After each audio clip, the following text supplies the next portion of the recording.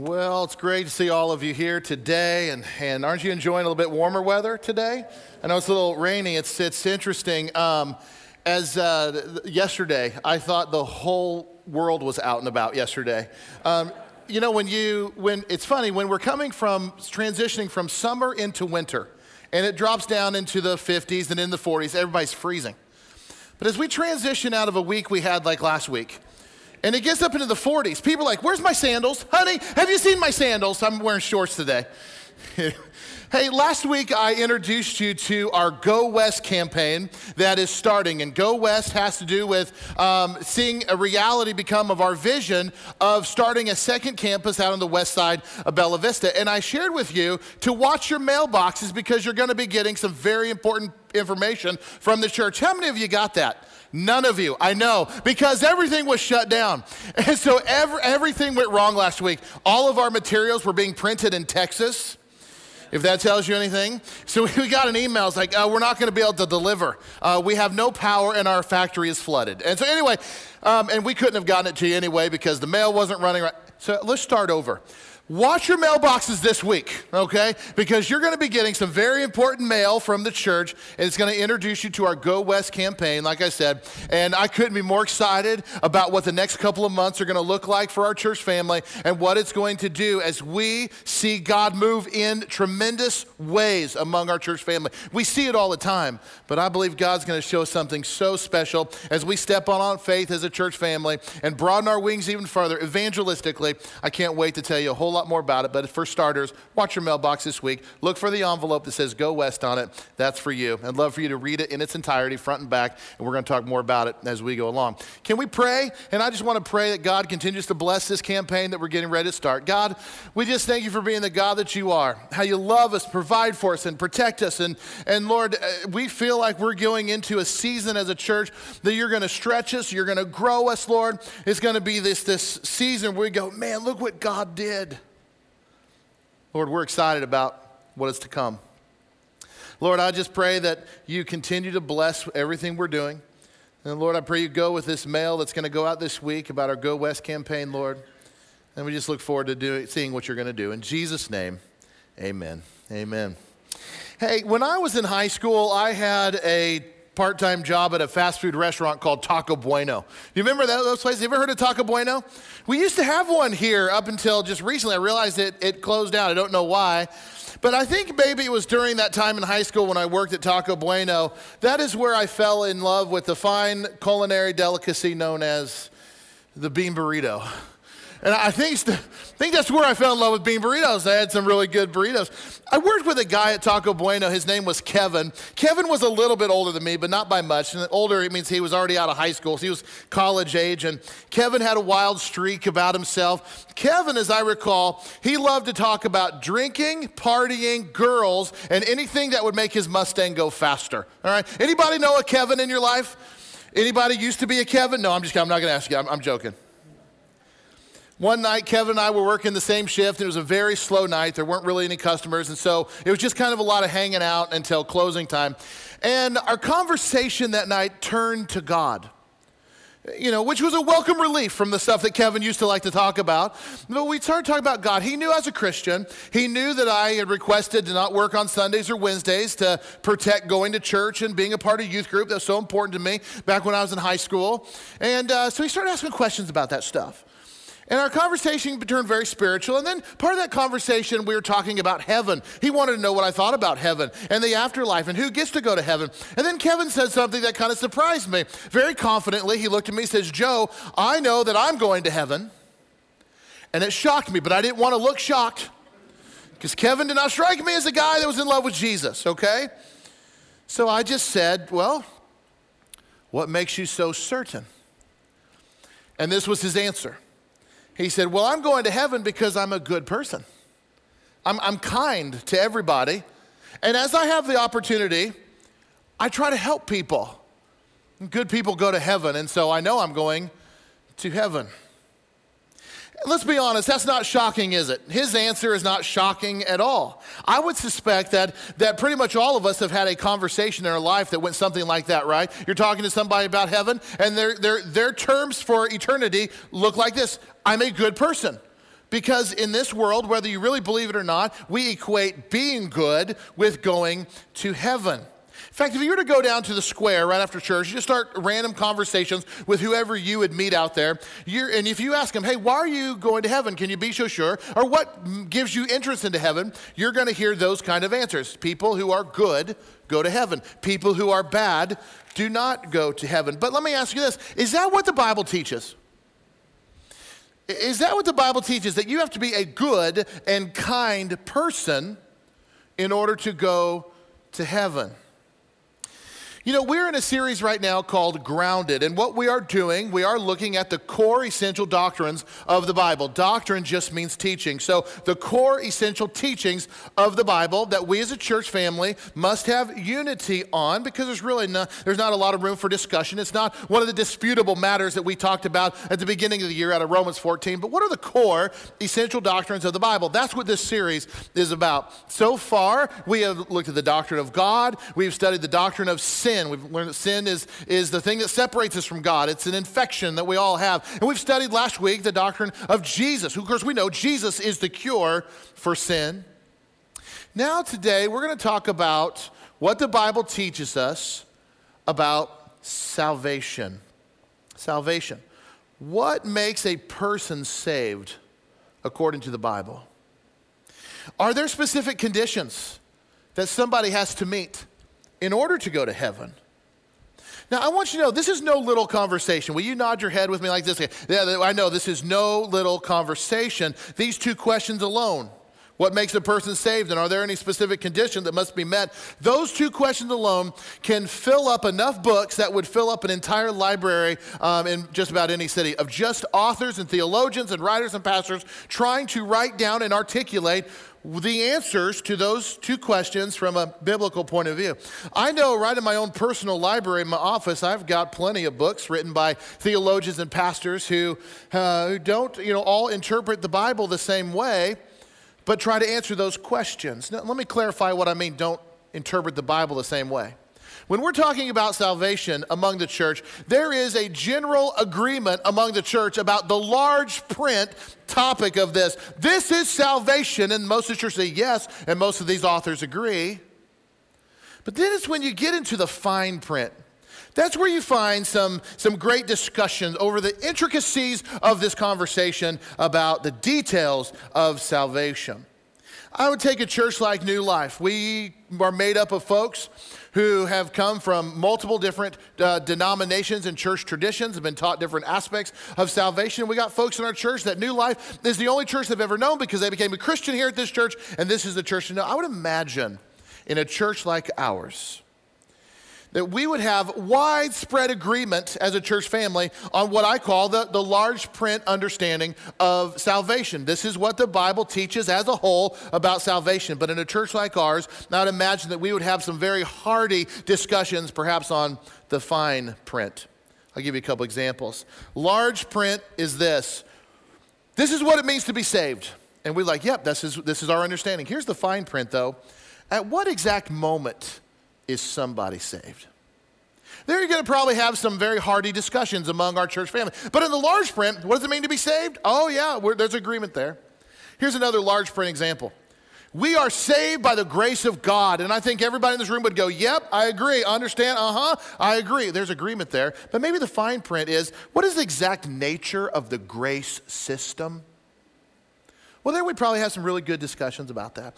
Large print, in order to be saved, you must believe in Jesus. So, yep, I agree, 100%. Fine print. Well, is this a secret inward calling we're talking about to belief, or is this more based on free will? Well, I'm sure we'd have some pretty hearty discussions about that. Here's another large print.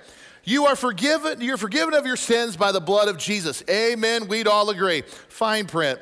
How does justification, regeneration, and sanctification all work together? We have some real good discussions about that.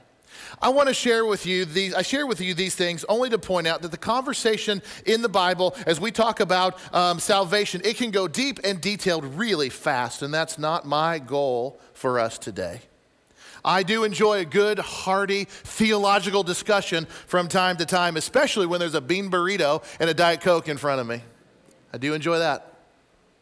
But my aim today is to help us as a church family understand the core teaching of the Bible as it relates to salvation. And I hope that I can do that in such a way that you'll be able to remember it, that you'll be able to articulate it to your friends, the Kevins of your life who ask you questions about salvation and what it means to be a Christian and who gets to go to heaven. I hope that you'll be able to recall these things, be memorable, and you'll be able to communicate them very easily. So I want to start by talking about what the Bible teaches us something about God and his view of salvation. As you study the New Testament and the Old Testament as well, you get this understanding that God's love is unconditional and God's love is universal. Well, what do I mean by that? I mean this. God loves everybody, even if they don't love him back. God's love is unconditional. The Bible speaks of God in such ways. Now to help kind of make this practical, I want you to think in your life right now, who is the biggest sinner, most awful person you can think of? We all got somebody like that we know. Who's that person for you? Is it going to shock you to know that God loves that person just as much as he loves you? I know that's hard to stomach because some of these people we're thinking of, they have hurt us, they have scarred us, they've made our lives miserable. God loves that person just as much as he loves you. Why is that? It's because God's love is unconditional. God's love is universal. God loves everybody, even if they hate him. That's just God. But as you unpack this even further, we learn this from the scriptures, that God freely gave his son Jesus, which God in the flesh, God gave his son Jesus to die on the cross for the sins of all people. He didn't die just for a few. He didn't die just for us. He made grace available and salvation available to everybody. 1 John chapter 2, verse 2 says this, he is the atoning sacrifice for our sins, and not only for ours, but also for the sins of the whole world. So God sent his son Jesus to die for everybody. We also know this, that God desires for all people to be saved. That's at the heart of his desire. 1 Timothy 2:3 says this is good, and this pleases God our Savior, who wants all people to be saved and come to the knowledge of truth. 2 Peter 3:9 tells us that the Lord is not slow in keeping his promise, as some understand slowness, but instead he is what? He is patient with you. Why is he patient? Because he doesn't want anybody to perish, but everybody to come to repentance. This is what God desires. And this desire comes from his deep, unconditional, universal love for each of us. But you know what else we also know? We know this, that not everyone is going to be saved.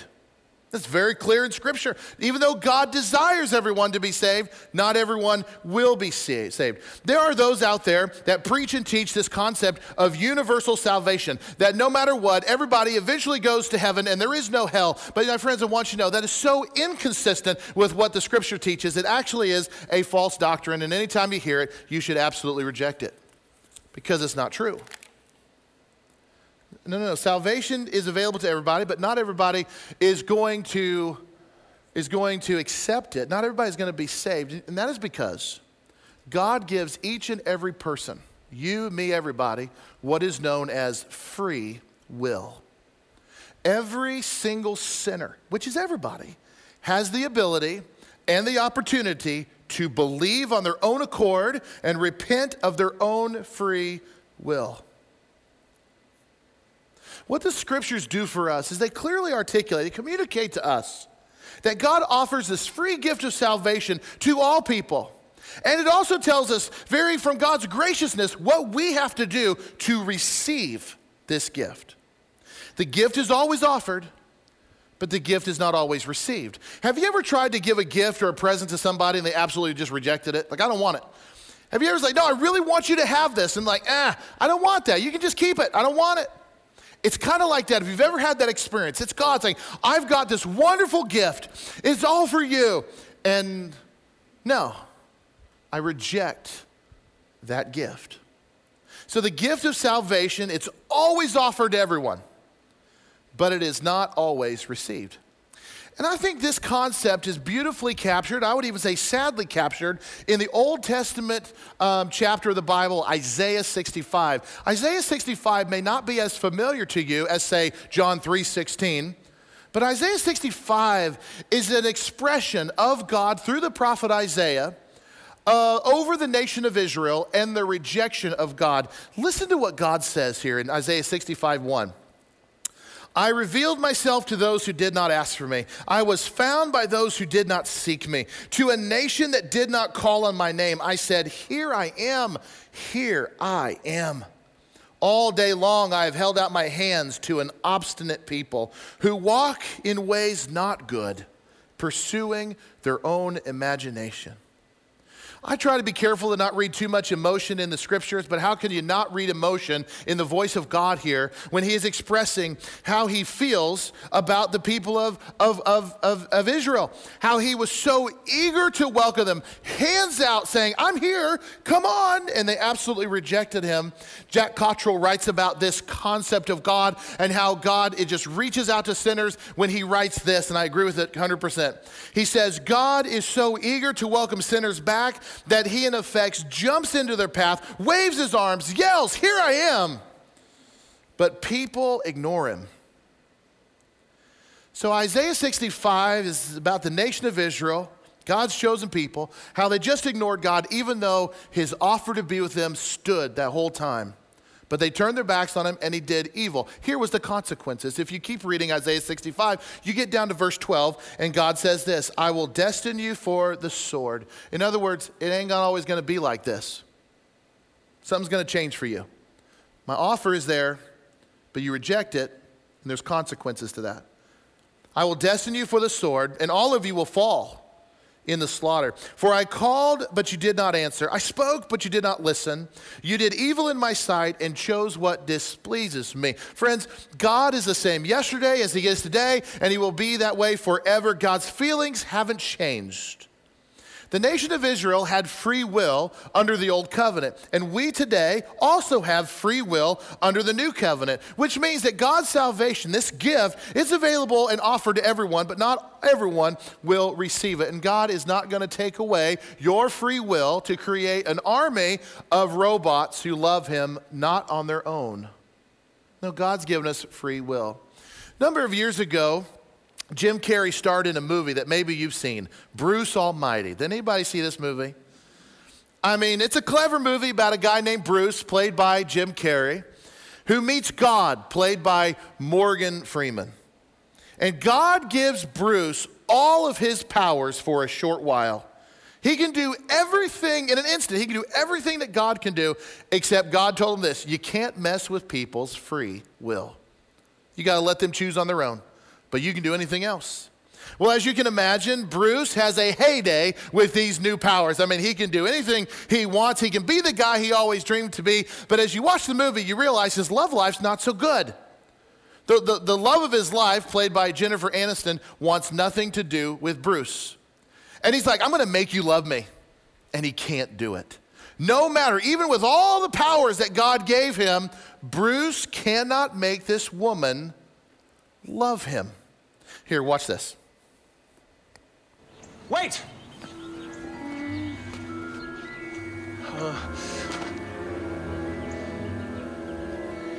How do you feel now? Have you completely lost your mind? What, are you drunk? Yeah, I'm drunk. Drunk with power.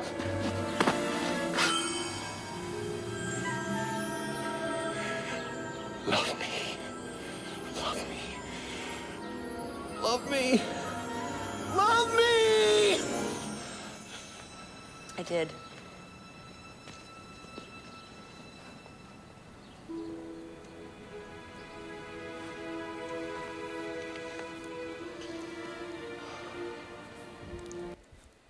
It doesn't work out so well for Bruce, does it, right there?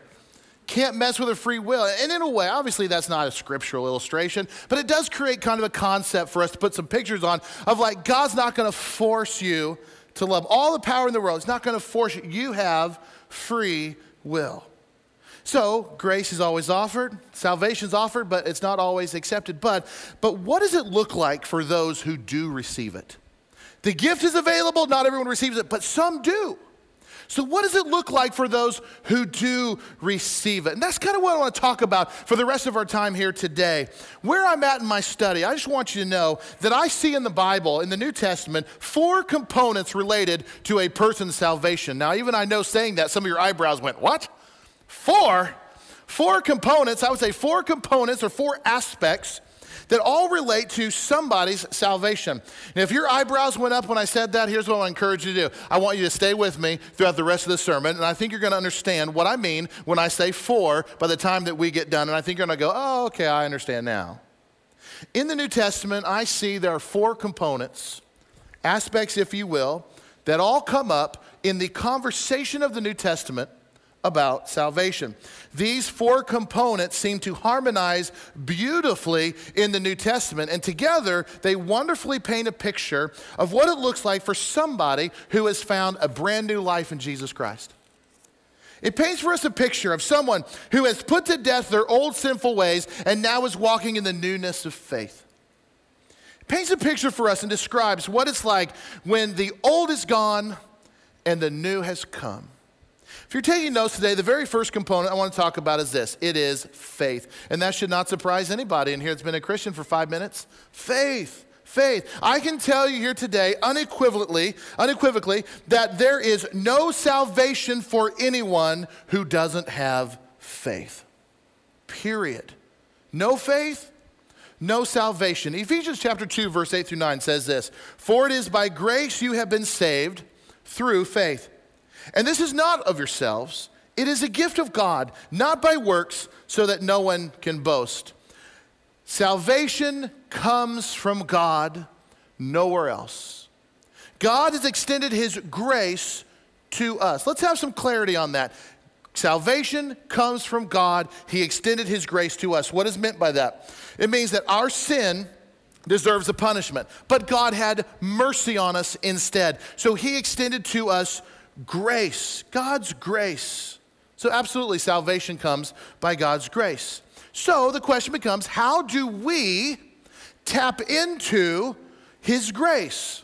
Well, we tap into it through our faith in Jesus Christ. Let me explain this a little bit more. What is meant by faith? Well, this idea of faith in the Bible can really be described with 2 words, and all of these words can be used interchangeably. But faith is belief, and faith is trust.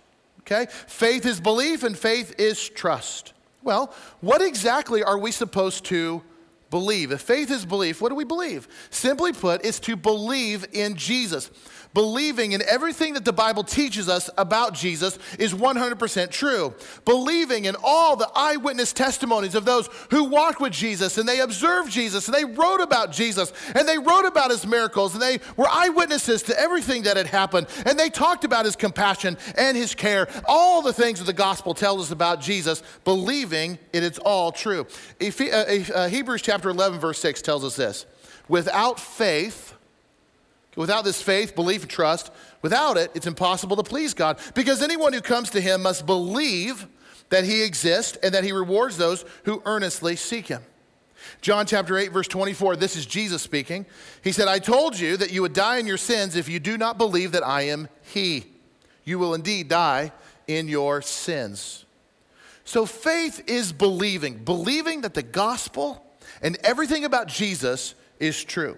Faith is also trusting in the person and in the work of Jesus Christ and how all of that impacts our life. John 3:16 and those verses around that passage speak very clearly about this. For God so loved the world that he gave his one and only son, that whoever believes in him, so just not even believing he existed, believes in him, shall not perish but have eternal life.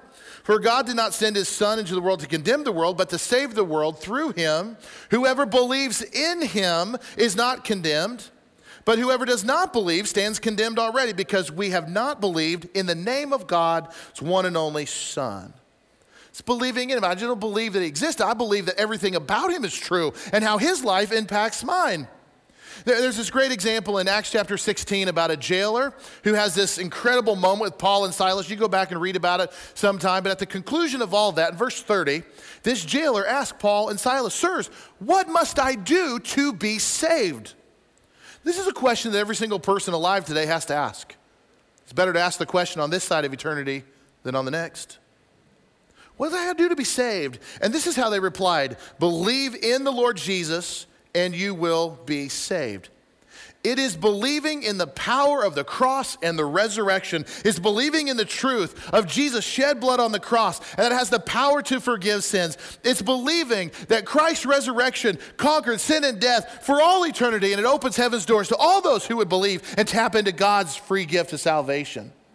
It's believing that.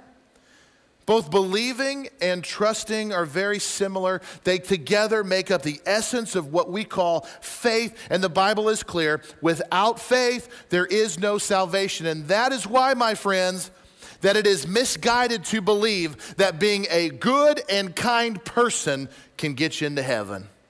Because really, being good and kind is really a flow or an outflow of your faith in the Lord.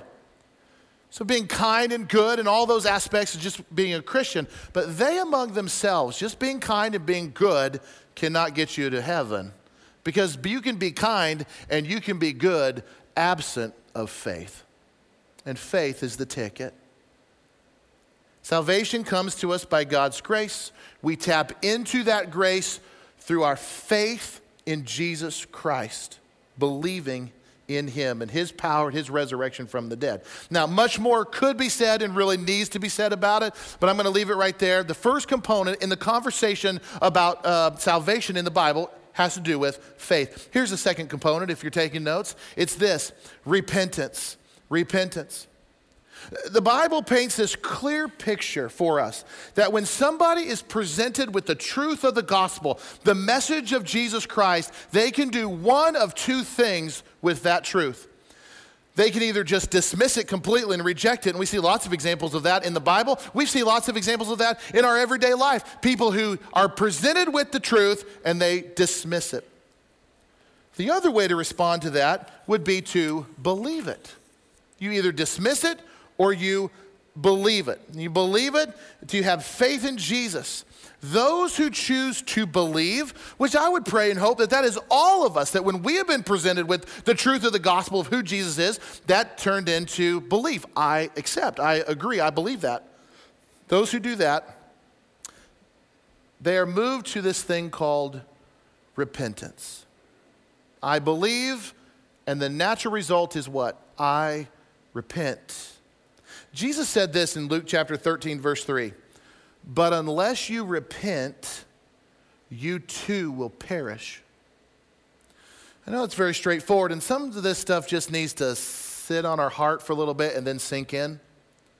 But unless you repent, you too will perish. What is repentance from a biblical perspective? When the Bible speaks of repentance, what is it actually saying? You know, I don't want to take the time to dig into all the root languages and everything to come up with this, but let me just cut to the chase. Repentance means this: a change of mind. It's a turning from one attitude or one viewpoint to another. So in the context of Scripture, it's a change in mind, a change of attitude towards sin. It's a change in attitude towards your own sin. This is the heart of a repentance right here. Instead of loving sin, we hate it. That's repentance.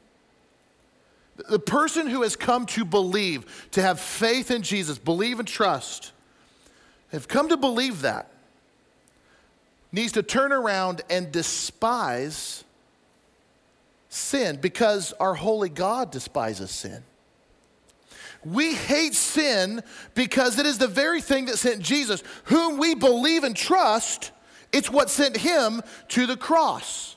So repentance is the outflow of faith. I believe, and now I change my mind about sin. I changed my mind about the way I used to be in love with sin and all of that behavior. I changed my mind about it, and now I hate it because it's the very thing that sent my Savior, whom I love, to the cross. 2 Corinthians 7:10 says this: godly sorrow brings repentance that leads to salvation and leaves no regret.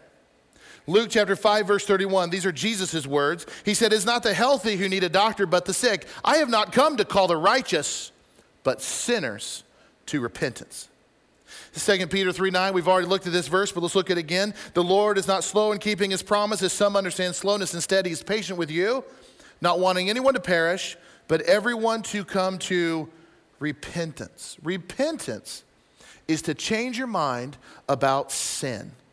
And as a Christian, it's having a whole new attitude towards sin. We're determined to rid our lives of sin. And a real change takes place in our heart, and that change leads to what we call life change. We are about the ministry and the mission of life change. I've changed my mind about sin. I now hate it because God hates it, and it's what put Jesus on the cross. And this is what is meant when Jesus said these words in Matthew 3:8, produce fruit in keeping with repentance.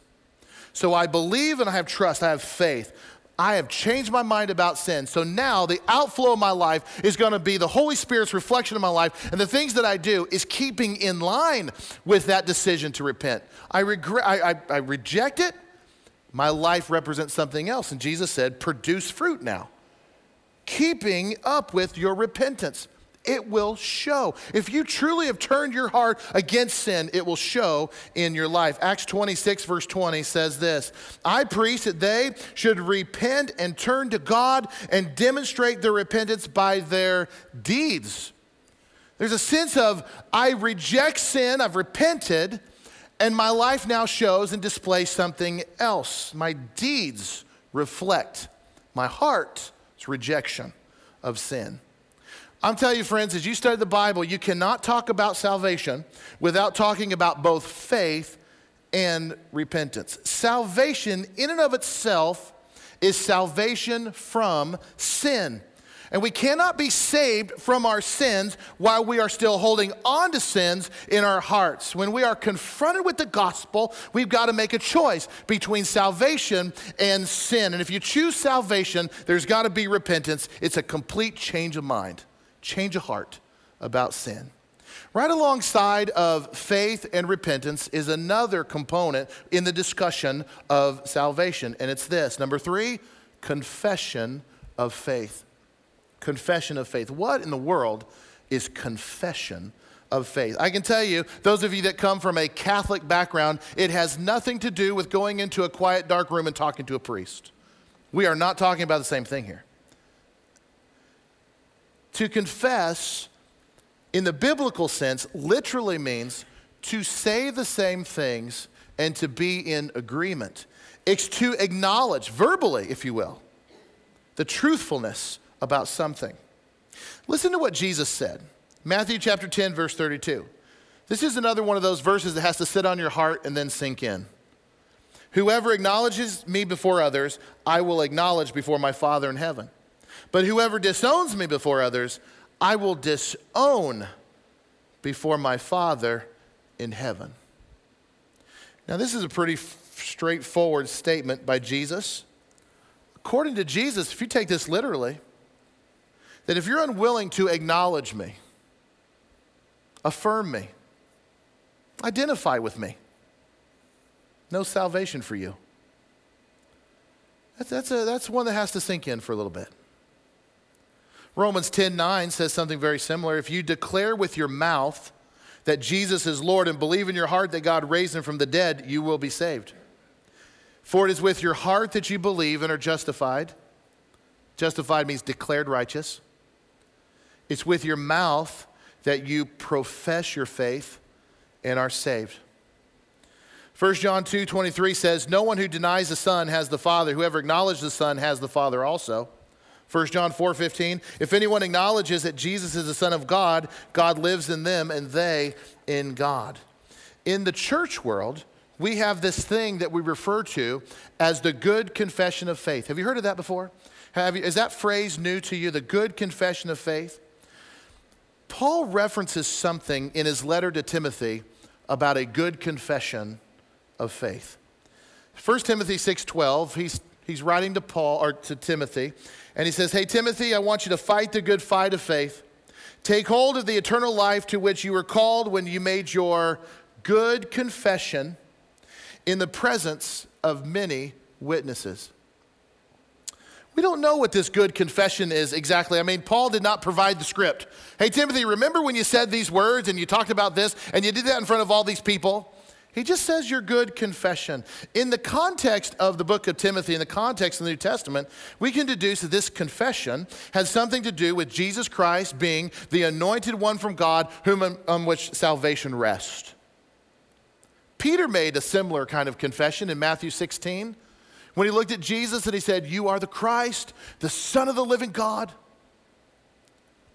You know, there's lots of confessions like this throughout the New Testament we can read about, made by Jesus' followers. They identified, they spoke publicly, this is Jesus, this is who he is, and I agree with him. When we baptize someone here at New Life, you will often hear us say something like this. If I'm baptizing somebody, it comes out like this. Now in front of all of these witnesses, would you repeat after me your good confession of faith? I believe, and they say, I believe that Jesus is the Christ, that Jesus is the Christ, the Son of the living God. The Son of the living God. And I choose this day to make him my personal Lord and Savior. Then I'll say something like this. I now baptize you in the name of the Father and Son and the Holy Spirit, dying to your sins, being raised to walk in the newness of life. There's no script. But there's this concept that if we're going to believe and trust and have faith and we're going to turn our backs on sin, that there's some kind of confession. I'm making Jesus my leader, and I want the whole world to know, and if anybody ever asks me, I'll be happy to tell them. There's this idea of confession. Friends, I want you to know that God did not reach down out of heaven and snatch us from the very clutches of our enemy so that we could turn around and be ashamed and timid and bashful and afraid to confess before all people that we love Jesus. It's not why he did it. Faith, repentance, confession, they're all talked about in the conversation of salvation. There is one fourth component that I want to share with you today. The fourth component is this, if you're taking notes, baptism. Baptism. Sadly, this conversation of baptism has turned into a point of division among Christians, and I think that probably breaks God's heart. It's very unfortunate. With the time that I have left here today, I won't be able to give it the adequate attention that it deserves. Perhaps I'll come back and do a sermon just on baptism sometime in the future. But I want to share a few things about it because baptism is very much a part of the conversation about salvation. First of all, baptism was first modeled for us by Jesus. Jesus himself was baptized. And Jesus himself commanded the church to be baptizers, to baptize and to teach people. And perhaps some of Jesus' most famous words, it's the last thing he said to his disciples before he ascended into heaven. We know this as the Great Commission text of the Bible, Matthew 28, verse 18. Jesus came to them and said, all authority in heaven and earth has been given to me. Therefore, go and make disciples, baptizing them in the name of the Father and the Son and the Holy Spirit, and teaching them to obey everything I've commanded you. And surely I am with you always to the very end of the age. Throughout the New Testament, time and time again, when a person responds to the truth of the gospel in faith, I believe, we see them getting baptized. I'll give you an example. Acts chapter 18, verse 8. Crispus, the synagogue leader, and his entire household believed in the Lord. And many of the Corinthians who heard Paul believed and were baptized. When we think about baptism, it beautifully illustrates Christ's death and resurrection. Baptism is what it does. It beautifully illustrates Christ's own death and resurrection. Let me show you. 1 Corinthians 15, verse 3 says, for what I received, I passed on to you of first importance. This is what's first importance. That Christ died for our sins according to the Scriptures. That he was buried. That he was raised on the third day according to the Scriptures. So when somebody gets baptized and they're down in the water, this water, it symbolizes your very own grave. Okay? Jesus died on the cross. They put him in a tomb. He died, put him in a tomb. 3 days later, he raised to life. When you align yourself with the Lord, I believe, I reject sin. Jesus is my leader. I want to unite with him in baptism. What you're doing is you're going down the water, and as you are laid down underneath the water, it's like saying, I am going to my own grave. I am dying to my old sinful ways.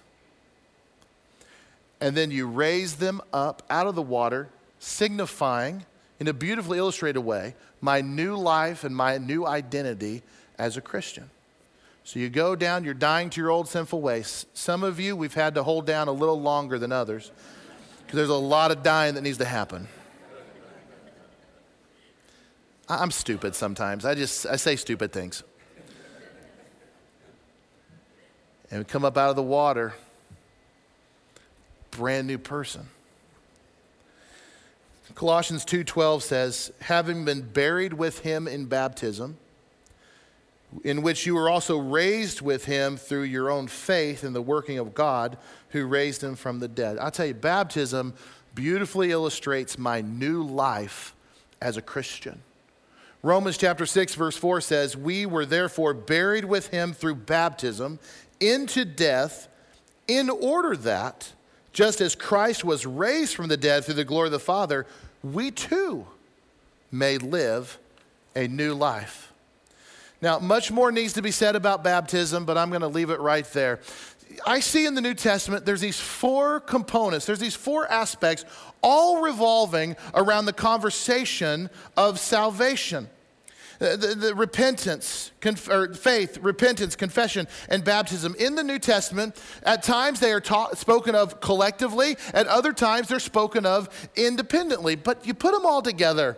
You take the full counsel of God in the Scriptures. Together they harmonize wonderfully, and they paint this beautiful picture of what it means to be saved.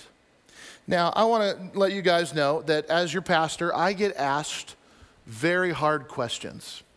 Really hard questions. Questions like this. Joe, is it absolutely essential that I get baptized in order to be saved?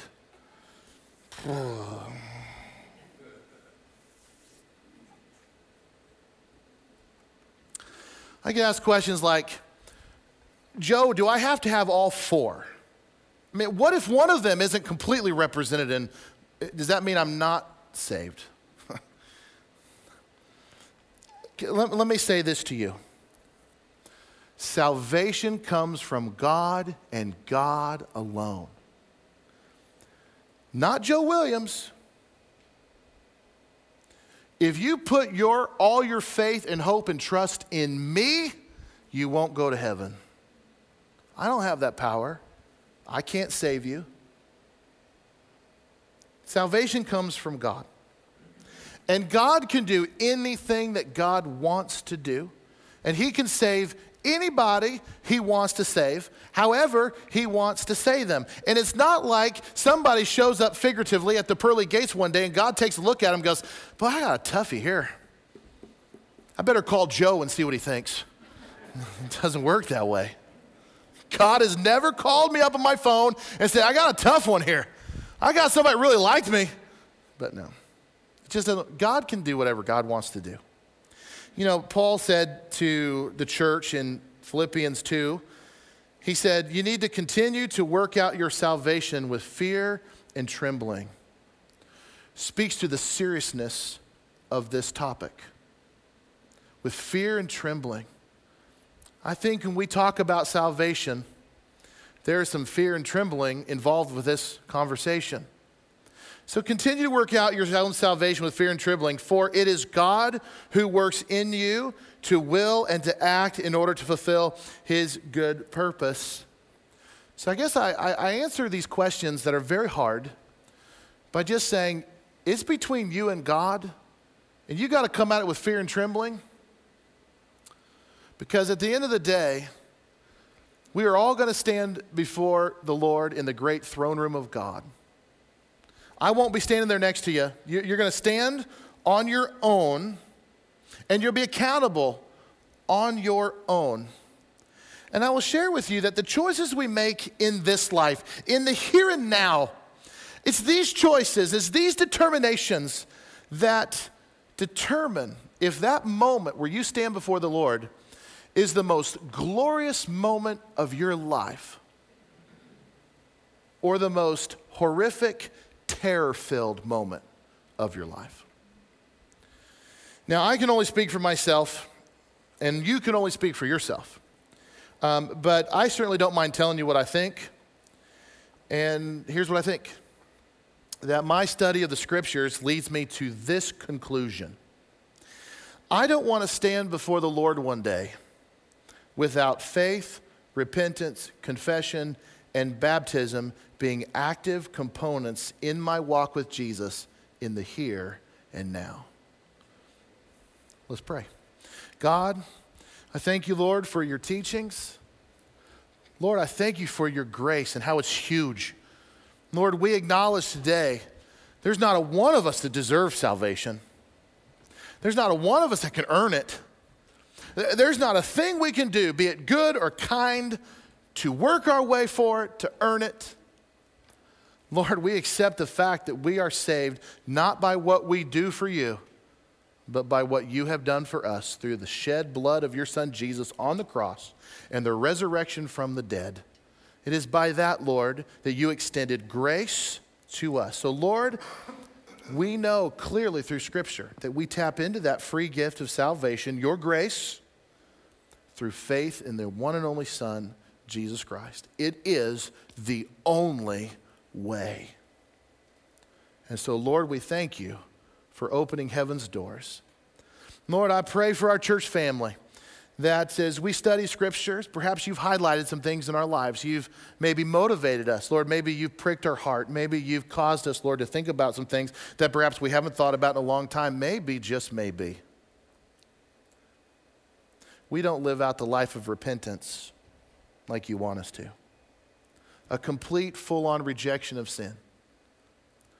Maybe, just maybe, our attitude towards sin has not really transitioned to a complete rejection. And we're maybe not doing everything that we know how to do to rid our lives of sin. Maybe you've woken us up to that today, Lord. Maybe we've been very timid and bashful. Maybe we've tried to live a secret Christian life. I'm saved, but I want everybody to know about it. That's not good either.